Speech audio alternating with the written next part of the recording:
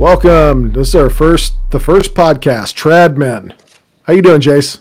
Oh, pretty good. How you doing, Mark? Oh man, I'm blessed. I went to Adoration this evening, and so just getting ready for the first episode. I'm your co-host, Mark, and I'm the other co-host, Jason. A word of warning. This is our first episode, and the Holy Spirit is not working with the brain trust here. I don't know why he picked us, but we are not two guys who are like the most tech savvy people in the world. So if the sound quality isn't fantastic, this will get better the more of these we do. We really hope you'll stick with us and as we go on this journey. Right, and as we talked before, Mark, this is kind of a creative outlet for us. We're gonna try to talk about many things in regards to the church and tradition. But however, if we happen to say anything that is in contradiction to the official magisterium of the church, we always want to have our listeners defer to the official magisterium versus us two guys on a podcast. No, absolutely. If you hear anything heretical from us, that's an accident, and that is not us intentionally trying to mislead you. And that's one of the things about our podcast is neither Jason nor myself are professional theologians. We are not. We don't have advanced degrees in theology. We are two lay people who attend the traditional Latin Mass, and we thought that this would be a podcast that would look at the Catholic Church from the eyes of a lay person and just sort of take a different perspective. So, and we were kind of thinking of what in the world to talk about, and goodness, Jason, whatever will we talk about? What is... Well, I mean, there's quite a few things, but I think there's one that comes to the forefront right here. Yeah. The Motu Proprio by Pope Francis. Motu Proprio, I should say. I think we're going to have to talk about Traditiones Costodes. But before we do that, we want to lead off with a prayer. And so we will begin by asking the Holy Ghost to bless our endeavor and hopefully lead us to an edifying discussion. In nomine Patris et Filii et Spiritus Sancti. Amen. Veni, Sancti Spiritus, reple tu ora corda fidelium et tui amoris in eis ignem accende. Imite spiritum tuum et creabuntur. Et renovabis faciem terrae. Oremus. Deus qui corda fidelium Sancti Spiritus illustratione docuisti. Da nobis in eorum spiritu recta sapere et de eos semper consolatione gadere. Per Christum Dominum nostrum. Amen. Amen. In nomine Patris et Filii et Spiritus Sancti. Amen. Amen. The Holy Father wrote a motu proprio, Jason. Yeah, I think it's kind of sent some shockwaves throughout at least the traditional Catholic world. Right off the bat, what are your thoughts? Well, that's a loaded question. yeah. Where to start? I kind of feel like a lot of the other podcasters or TV personalities feel, and even some of our bishops, I feel that there's a lot of ambiguity in this that is can create more confusion than it is going to create unity, which Pope Francis said that was his intention in this. There's just a lot of questions that need to be answered, and the fact that he didn't even give any leeway in trying to interpret this document. He said effective immediately. It raises a lot of questions, a lot of anxiety among many of the faithful, both traditional and Novus Ordo Catholics. Yeah. I've been thinking a lot about this, and obviously Many Catholics around the world have been thinking a lot about this. And before I give you my take on it, or kind of my interpretation, or the way I've been approaching this, I would like to say something to any Catholics who are listening to this who have been feeling particularly hurt by this motu proprio, and I think need maybe some words of encouragement, because that I think there's a lot of folks out there who have come off of one of the strangest year and a halves I've ever experienced in my 42 years on this earth, in which many people lost their lives, many people lost family members, many people, those who, maybe they didn't get sick, or they, didn't get, maybe none of their family members died, but they lost jobs, they lost income. They lived through a year and a half of very radical uncertainty. And during this year and a half, the one place that they used to turn to for spiritual sustenance in difficult times was closed to them. Things started to come back to normal, and it was in this atmosphere that the Holy Father decided that now would be a good time to kick you in the teeth. I understand that you're feeling hurt. I myself felt personally attacked. And the reason I felt personally attacked, Jason, I think you and I have talked about this, is the motu proprio itself wasn't really an attack on the traditional Latin Mass. He didn't say anything about the Mass itself. It was about the people who attended. He doesn't like you. And there was a lot of, in this letter, there was also a lot of conjecture, not just on the actions of how the lay people act, but also the priests themselves. A lot Right. of a lot of feelings that are not really true, at least in my experience among the traditional circles. And that's I think gets more to the point of exactly what I'm talking about, which is if those of you out here, if you happen to be listening to this podcast and you're close to walking away, and this was the thing, you throw your hands up and go, screw it, I'm done. I understand how you feel. You have every right to feel that way. It would be weird if you didn't feel that way. Please don't leave. Please don't walk away, because I'm telling you one thing, and Jason, the way this has played out over the last couple of weeks was not how Francis envisioned this.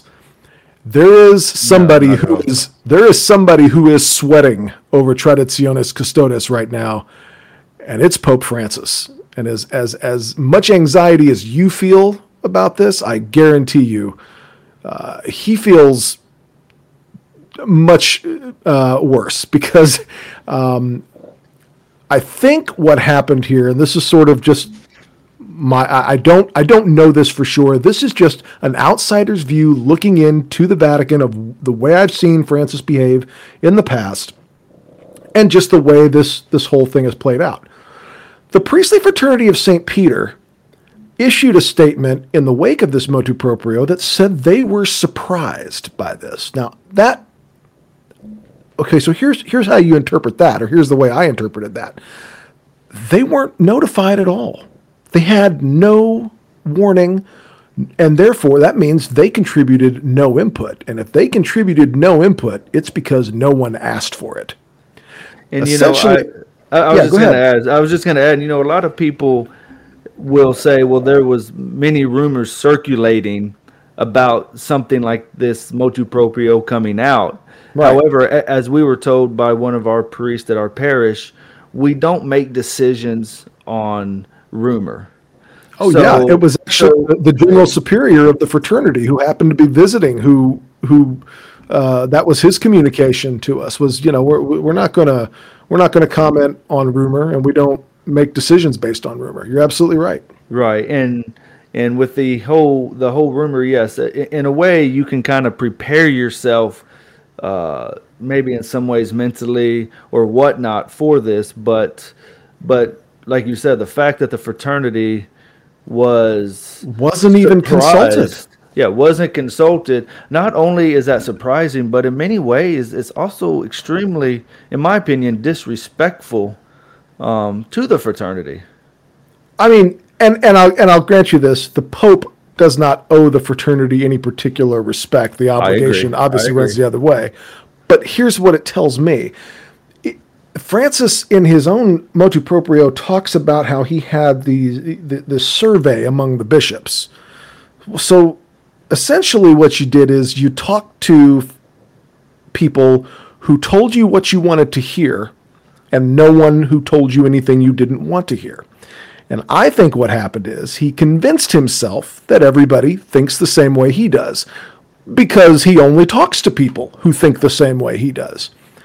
But reality was a little bit different. In fact, there are many bishops, in fact, I would guess the vast majority of bishops, who do not hate their own flock. And what the Pope essentially wrote with this letter is, hey, I want you to go out there and pick a fight with your own congregation because I don't like these people. And letter after letter after letter from episcopates all over the world are coming back and essentially saying, well, I don't hate these people. I'm not necessarily a traditionalist bishop, quote unquote. I don't even offer the extraordinary form of the Roman Rite. But I love these people, and I'm not going to go in there and just kick them in the teeth because you don't like them. Everything's going to stay the way it is. And so now he's got a little bit of a mutiny on his hands. You had mentioned just recently that the surprise for which this has taken everybody, and that's unusual. The Vatican is noted for a place of being, they move really slowly because you Right. got to talk to theologians, you want to get expert opinions from these people and these people and these people. To issue a motu proprio about the traditional Latin Mass and just not talk to the fraternity at all is very strange. It's almost like it's just very bizarre that would happen, and I think this has not had the effect he was envisioning. Well, and I'll kind of add on to what I said a minute ago, and I agree with you 100% that the Pope does not owe, the fraternity or whoever an explanation or forewarning or even consultation. Yes, but just because something you don't have to do something doesn't mean there's a respectful and not respectful or right and Absolutely. wrong way to do it. And I will add, what I'm getting to is the fact that with the survey he sent out, does the Vatican or does Pope Francis have any obligation or any reason or forceful reason for them to show us who was surveyed? No. But with the way things have gone, especially if it was an open and fair survey, I would think the squash all this, the rumor mills and the angst and unhappiness from Catholics from all sides of the aisle.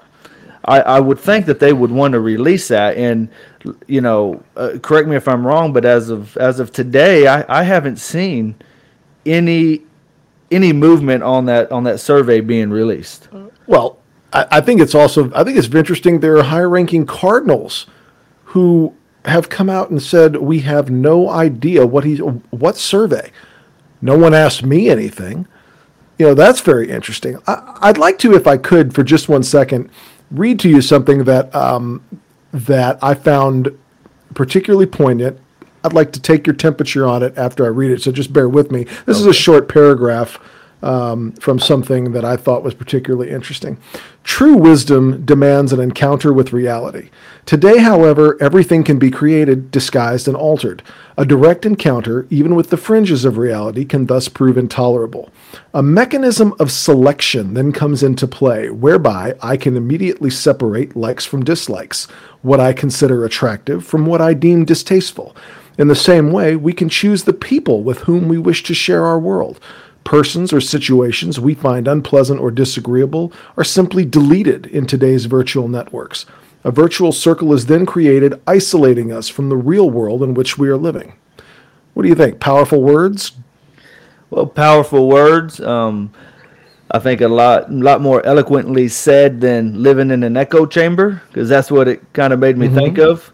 Yeah. But no, definitely powerful words. Because if I, It continues on, I don't want to sit here and read through the whole podcast. I promise you, but I think this is interesting. The ability to sit down and listen to others, typical of interpersonal encounters, is pragmatic of the welcoming attitude shown by those who transcend narcissism and accept others, caring for them and welcoming them into their lives. Yet today's world is largely a deaf world. At times, the frantic pace of the modern world prevents us from listening attentively to what another person is saying. I thought that was pretty particularly eloquent, and I think that points to the situation here with Traditiones Costodes. Would you be surprised if I told you that the author of those words was Pope Francis? That's from his recent encyclical Fratelli Tutti. So I think it's interesting that Pope Francis wants to know if we believe that Pope Francis is the Pope. Does he believe that Pope Francis is the Pope? I mean, in his encyclical, he tells us that we shouldn't do things like Traditiones Costodes. And then he does it to us. well, there have been many things that have come out of this motu proprio that have contradicted several things that Pope Francis has you know, tried to teach us through the years, and that's Yeah. why I brought up. I believe it was me and you when we were together. One night when we were having a discussion. I think I mentioned to you. Okay, Pope Francis, when he wrote this motu proprio, yes, he's obviously responsible for it because it has his signature, his name on it. But you also start questioning, what people does he have around himself that are also nudging him to make these decisions? Because we know there are many high-ranking Catholic officials that want these things in this letter to happen. They want to get rid of the tradition of the church and act like the church started in 1970 or after Right. whatever year. I might be off on my year by a year or two, but whatever year Vatican II was finished, and then the, 65. and then Yeah. the new mass was enacted, I believe, 1970. Yep, you're right. 1970. Yeah, Hmm. so they want to ignore the church past that part, past that time period. And again, I mean, Pope Francis, he has said some good things like what you read right there. I mean, those are very good words, because it's right. I mean, I know myself, I can be guilty of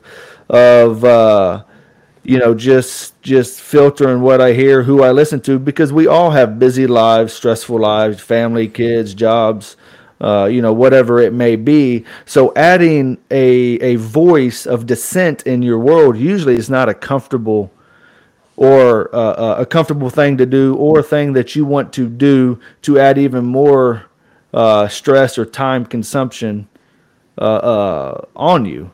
Sure.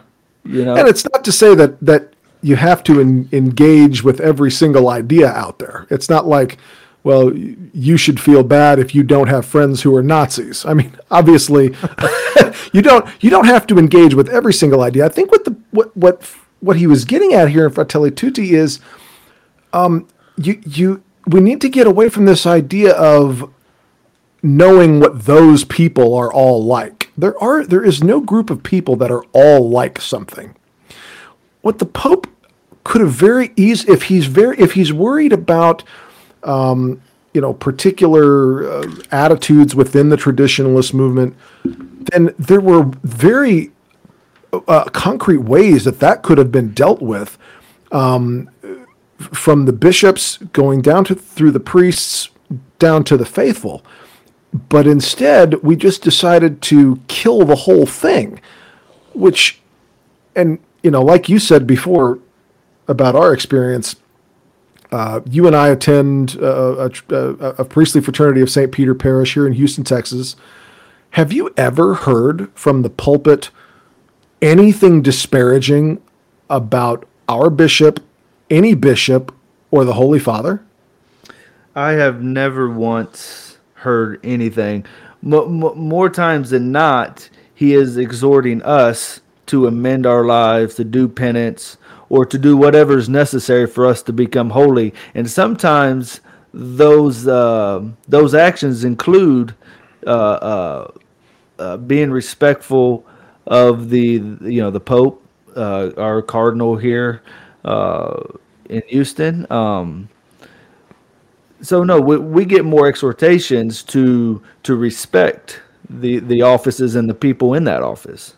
That's all I've ever heard. All I've ever heard from the priests at our parish is that we should stay away from, those groups and those websites that say disparaging things about the Pope. And I think that's one of the things that's been so difficult for this that's been so difficult to me about this is I've always been the guy that stuck up for Francis, which has not made me many friends in some traditionalist circles.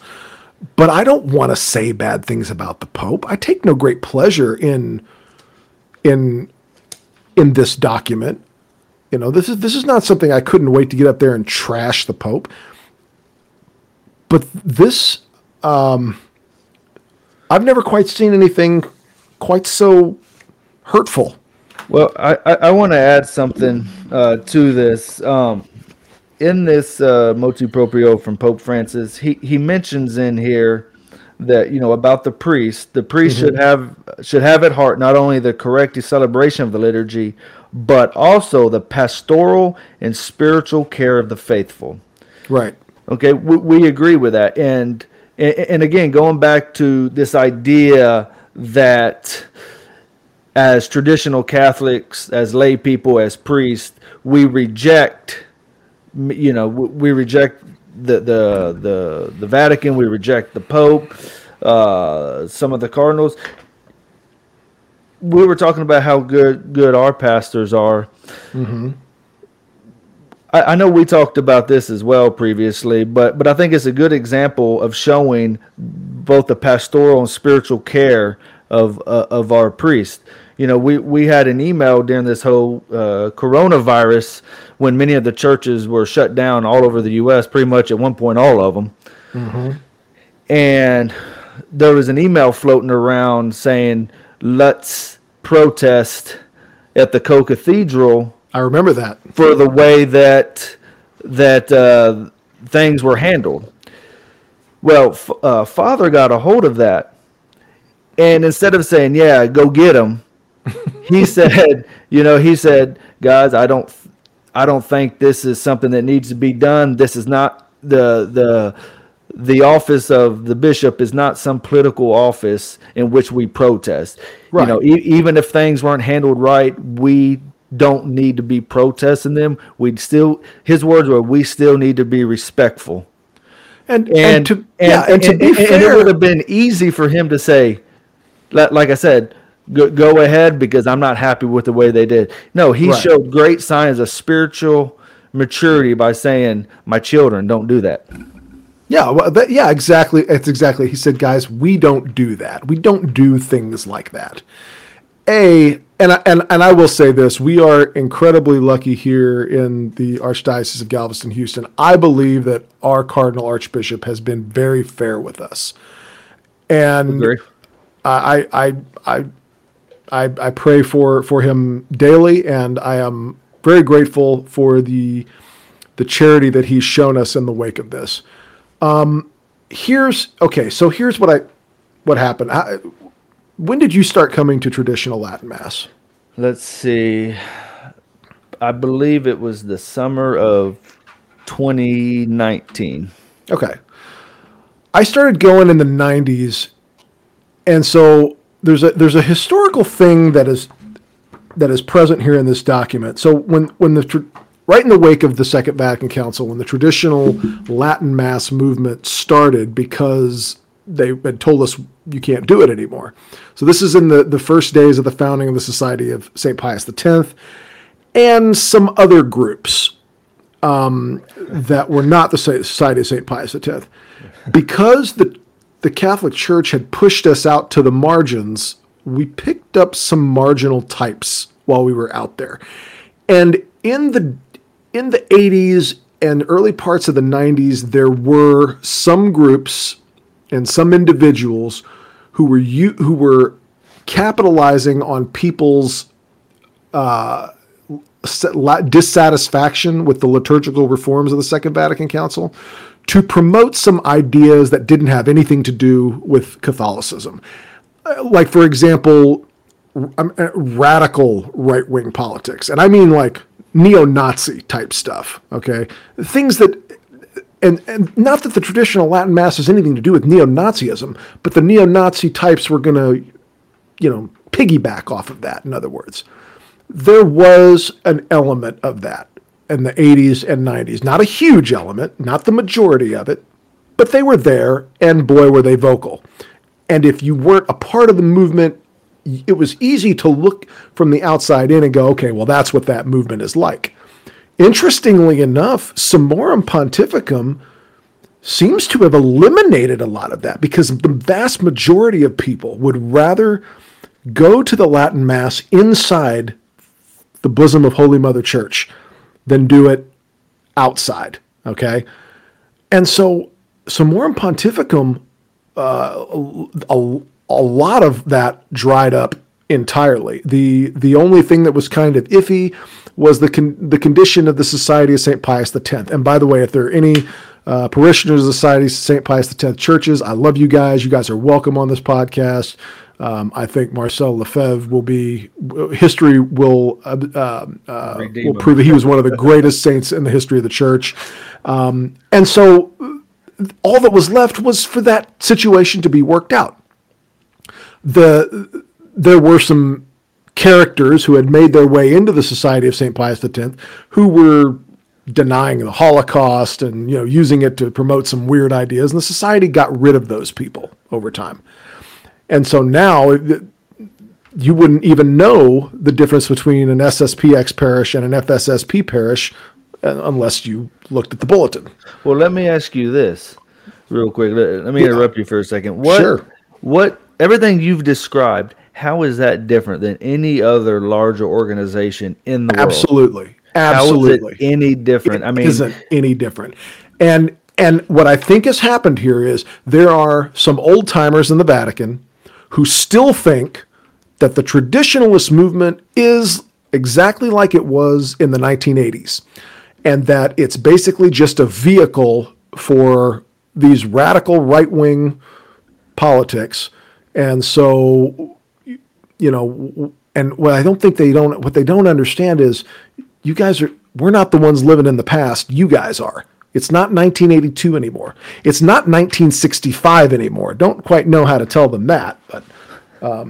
Well, did you see that tweet on Twitter about? And I remember the guy's name. I'm just kind of going off the top of my head here. No, I didn't. If it's on Twitter, I didn't see it. He said basically the traditional Latin Mass, and I'm paraphrasing here. Basically, was a haven for white supremacists, and it's a place where white people gathered to get away. Right. And I read that, and I'm like, well, you sure haven't been to my parish. You haven't been to our parish. We have, and I was telling my wife this the other day. When I grew up in the Catholic Church, and I grew up in the Novus Ordo, right? There was the Catholic Church the Irish people went to. There was the Catholic Church the Italian people went to. There was the Catholic Church African Americans went to, because we do have a lot, being this close to South Louisiana, and we are blessed and lucky to have them. There was the Catholic Church that Latin Americans went to, and never did anybody mix. You didn't go to one of their Catholic churches, and they sure didn't come to any of yours. And I was looking at our parish, I was looking at the pews last Sunday, and I was thinking, we have the most ethnically diverse Catholic church of any rite I have ever been to in my life. And people ask why Latin. That's one reason, because the language unites people. It won't separate them by language like many at many other parishes. Right. Like you said, you'll have your Vietnamese, Spanish, English, all these different types of masses. Well, to worship God together, to sacrifice of Mass, if it's in Latin, guess what? You don't have to speak all these different languages. Everybody just has to and you don't even have to, and that's what a lot of people don't understand. You don't even have to fully understand the Latin. For one, you've got a missal you can follow along with. Two, the more you go, you'll be surprised how much you pick up of Latin. And then three, just start reading through your missal at home and whatnot. And then when you see the priest doing his, either whether it's vocal or silent prayers, you'll know what he's praying about without actually knowing every single word.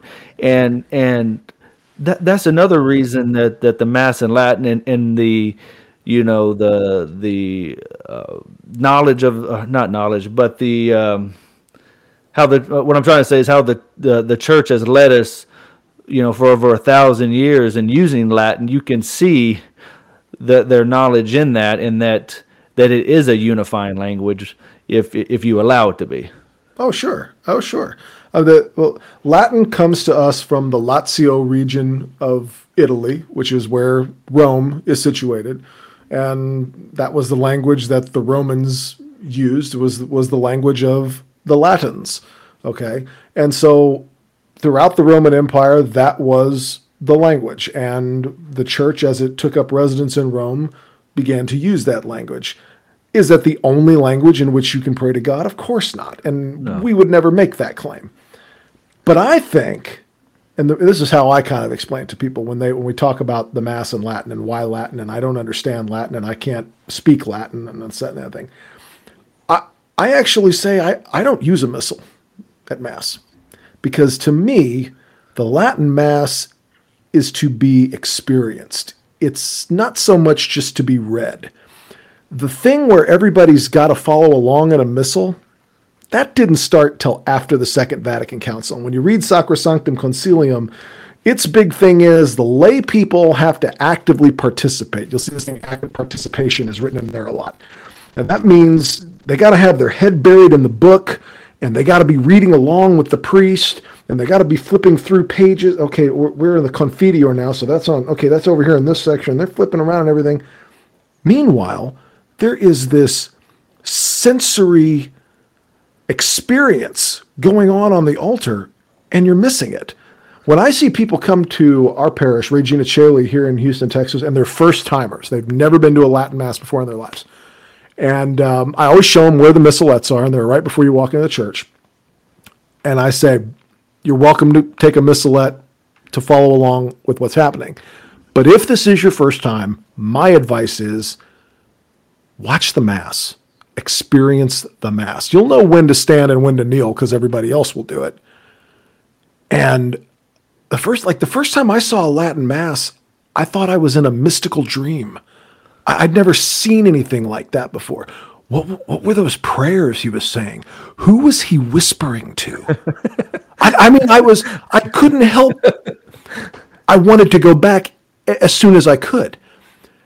I mean, it's not like I've been to very reverent Novus Ordo masses, and I've been to some that were in Latin and had Gregorian chant and everything.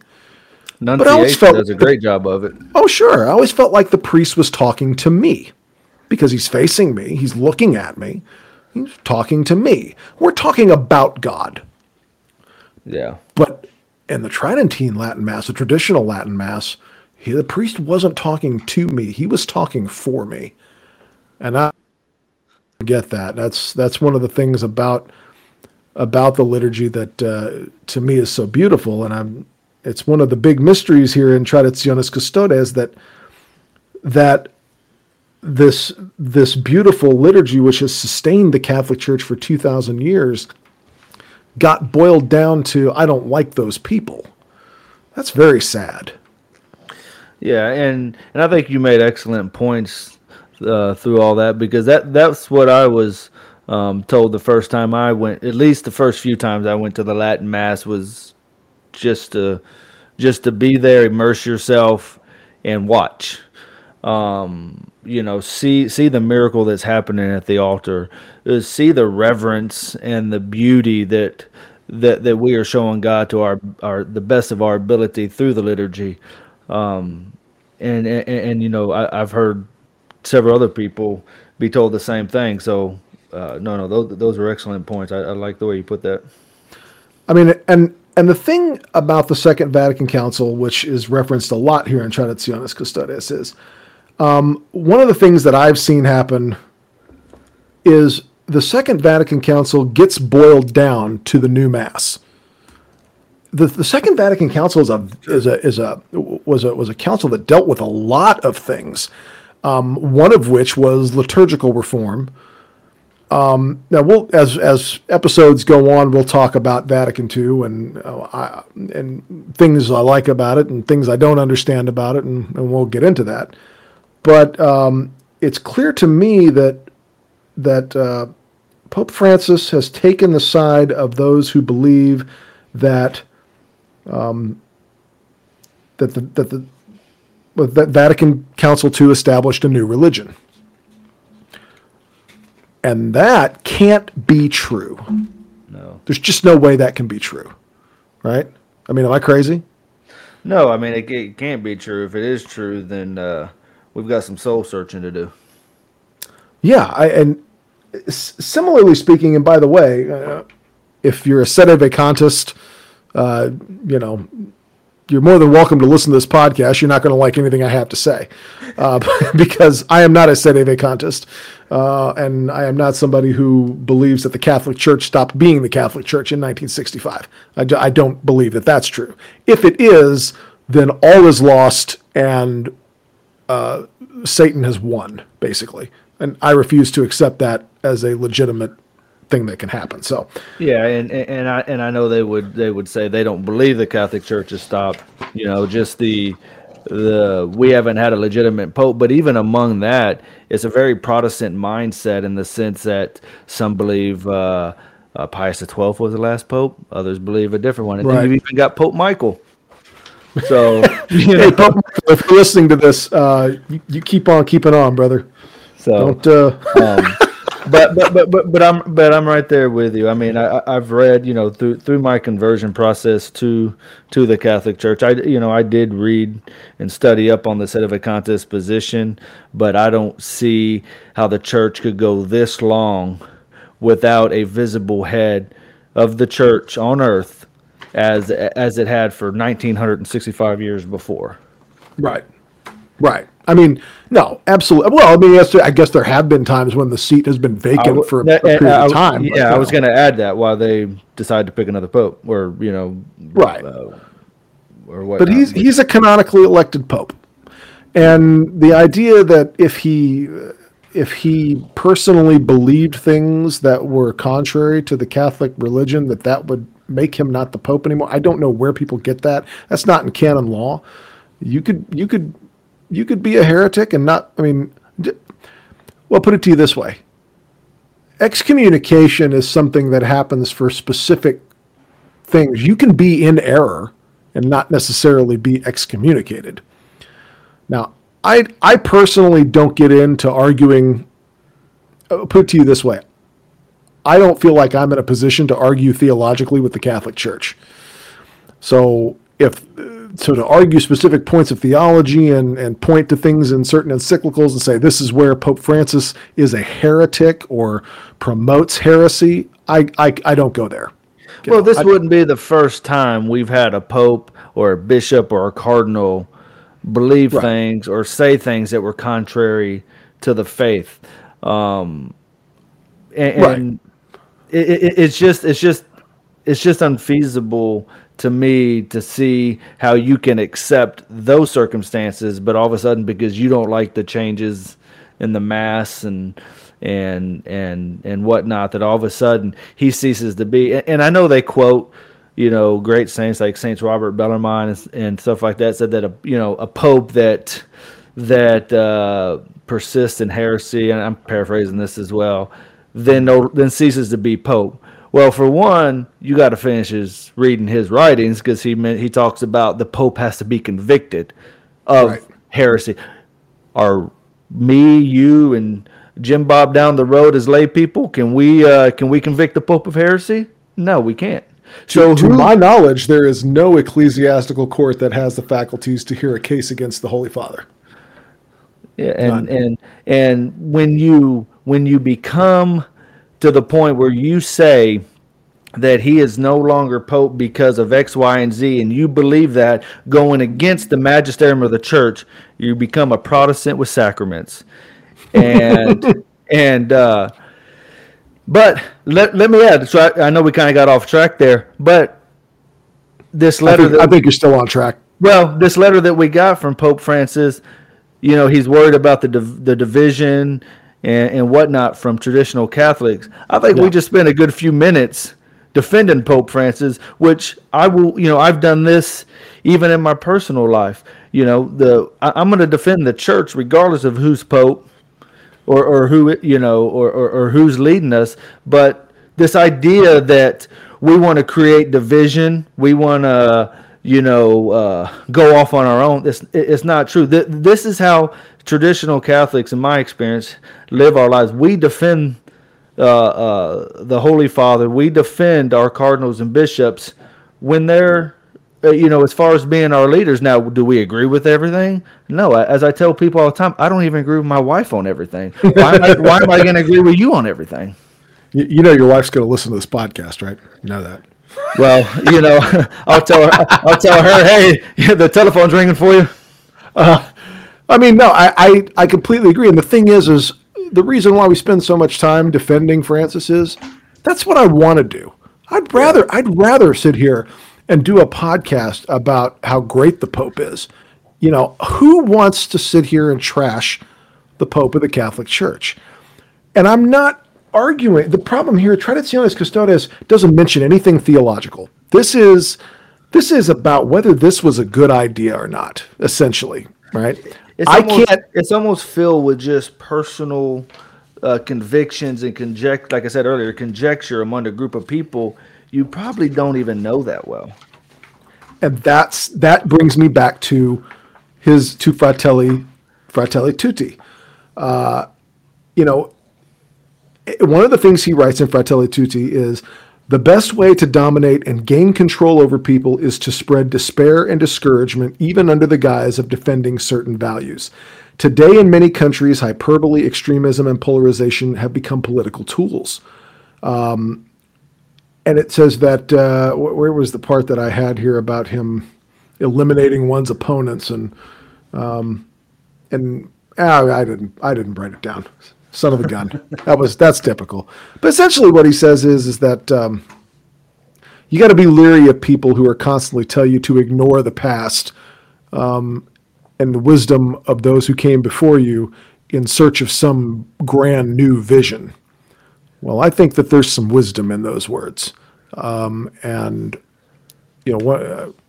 going along with sort of what you were talking about in terms of defending Francis and criticizing him, I think Francis, in my opinion, well, now here we go. I do not think he quite. When I say he's a bad pope, I don't mean he's a bad man who's the pope. I mean he doesn't seem to be very good at poping, if that's a word. This document is bad management. This is bad management written all over it. To simply not consult with the fraternity, to not even let them know, hey, this is what I'm concerned about, guys. Now, you guys are the largest traditionalist society of apostolic life in the Catholic Church. You guys were established by the Document Ecclesia Dei in light of everything that happened with the Society of St. Pius X. Weigh in here. This is what I'm concerned about. What do you see? It didn't happen. And with the fraternity being who they are, that's why, in my mindset, and it goes back to a management aspect, because even in the corporate world, it's the same thing. I've run through something similar here recently with my own job about the respect aspect. With the fraternity being who they are, I would think the respectful thing to do would be to say, "Hey guys, this is your whole life. Is the traditional mass, the traditional rites, traditional lifestyle. I'm hearing X, Y, and Z. What is going on?" But like you said, it doesn't seem like he even got their input. Now, I may be wrong. I don't know, but Well, from all accounts, if we're wrong, then the fraternity is lying to us when they say they were surprised. Right. I mean, if we're wrong, why is the fraternity surprised by this? Right. I mean, that doesn't, and the fraternity is not, these are not guys who like to go around picking fights with Catholic prelates. They are very thankful to be anywhere where they are. And they don't like to make a lot of waves, and they don't like to rock the boat. Why would they say that they were surprised if they had been consulted? It's a very strange thing if you're so concerned about it, why didn't you bother to learn anything about it? And in the very beginning of this episode, you made a shall we say impassioned speech about the people that were disturbed or upset or whatnot from this motu proprio. And I know your experience is different, your lived experience is different than mine, in the sense that I'm a convert, and when these controversies or these unclear teachings from Pope Francis or even this comes out, it makes it that much harder sometimes for a convert to speak to their family about these things, to try to convert them to the faith, because they see all these things, whether some of them may be justified, some of them unjustified. And like you said, I don't want to be sitting here constantly going, playing Monday morning quarterback for Pope Francis, or saying, oh, well, he was wrong on this, but you should still follow him. That's really hard, and I know that's not necessarily a new battle, but documents like this that are really not necessary, in my humble opinion, just make it that much harder, even in the conversion aspect of converting people, especially among family members where one may be Catholic and the other may be Protestant. Yeah. No, absolutely. I think my personal experience of this document was I was incredibly hurt, because we'd just come off from a year and a half where, if you wanted to go to Mass, you had to register. We as members of the Knights of Columbus, our job, one of our ways that we were called to serve, was to check people in. And if you weren't on the list, if there was room or somebody didn't show up, we could let you in. But if where there was as many people as we could fit, we had to turn people away from Holy Mass. We didn't enjoy doing that. We didn't like having to do that, but we played ball. I feel like we have done, we've given up a lot to at the end of this, be told that we're bad people simply by existing. It hurt my feelings. And I know that there are people out there who, for whatever reason or another, were already struggling to find reasons to stay, to find reasons to continue on in the spiritual life. And I can guarantee you, there are people out there who said, this is the final straw. I'm done with the Catholic Church. Please, and while I will absolutely give you that you have every right to feel that way, I totally get it. The Blessed Virgin Mary, think about the Blessed Virgin Mary at Calvary. If anybody should have been done with humanity, it should have been her. She never did anything wrong. She never did a bad thing to anybody. She lived a sinless life. That's how the world treated her son. They stripped him naked, tortured him, nailed him to 2x4s, and left him to die in the sun. But look at her reaction to that. She put everything in God's hands and stayed faithful. That's what I'm begging you, if you're at that point where you're like, I'm done. And I get that you feel that way. Put that in Our Lady's hands. Nail that to the cross too. Because I'm telling you, we're going to win this fight. The Mass isn't Amen. going to die. Okay. If we could if the human race could kill the Latin Rite, we would have done it already. The Roman Rite has faced tougher foes than Jorge Bergoglio. I assure you. Oh, by far, yes, by far. And I want to read you something, just a quick sentence or a quick Please. line, I should say, from, and hopefully I pronounce this right. Sacro Sanctum Concilium. Very good. That's good. That's good pronunciation, bro. I'm working on my Latin. You must go to Latin Mass. So Did you know that while we're translating, did you know that Traditiones Costodes is actually Latin for "I'm the Pope and you're not"? Na na na na na na. Did you know that? no, here, let me type it in my computer. Let me verify that. I have a sneaking suspicion. No, that's a true story, bro. That's a true story, bro. No, I'm sorry. I hijacked your quote. Sacrosanctum Concilium. Hit me. So this idea that as Catholics, we reject everything Vatican II, in the traditional circles. Just in the introduction here, and here's something that I agree with wholeheartedly. It says, talking about Holy Mother Church, that she wishes to preserve them in the future and to foster them in every way. The Council also desires that, where necessary, the rites be revised carefully in the light of sound tradition, and that they be given new vigor to meet the circumstances and needs of modern times. Okay, Okay. and it makes me think with this motu proprio. I want to focus on the last line here is, and I know this is specifically talking about the liturgy, but I think the point can be made in other aspects as well, that they be given new vigor to meet the circumstances and needs of modern times. How does this motu proprio meet the circumstances and needs of modern times? Well, I've got an answer for you. You ready?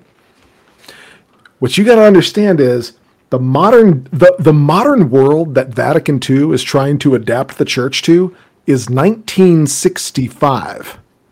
I want you to think about how the changed.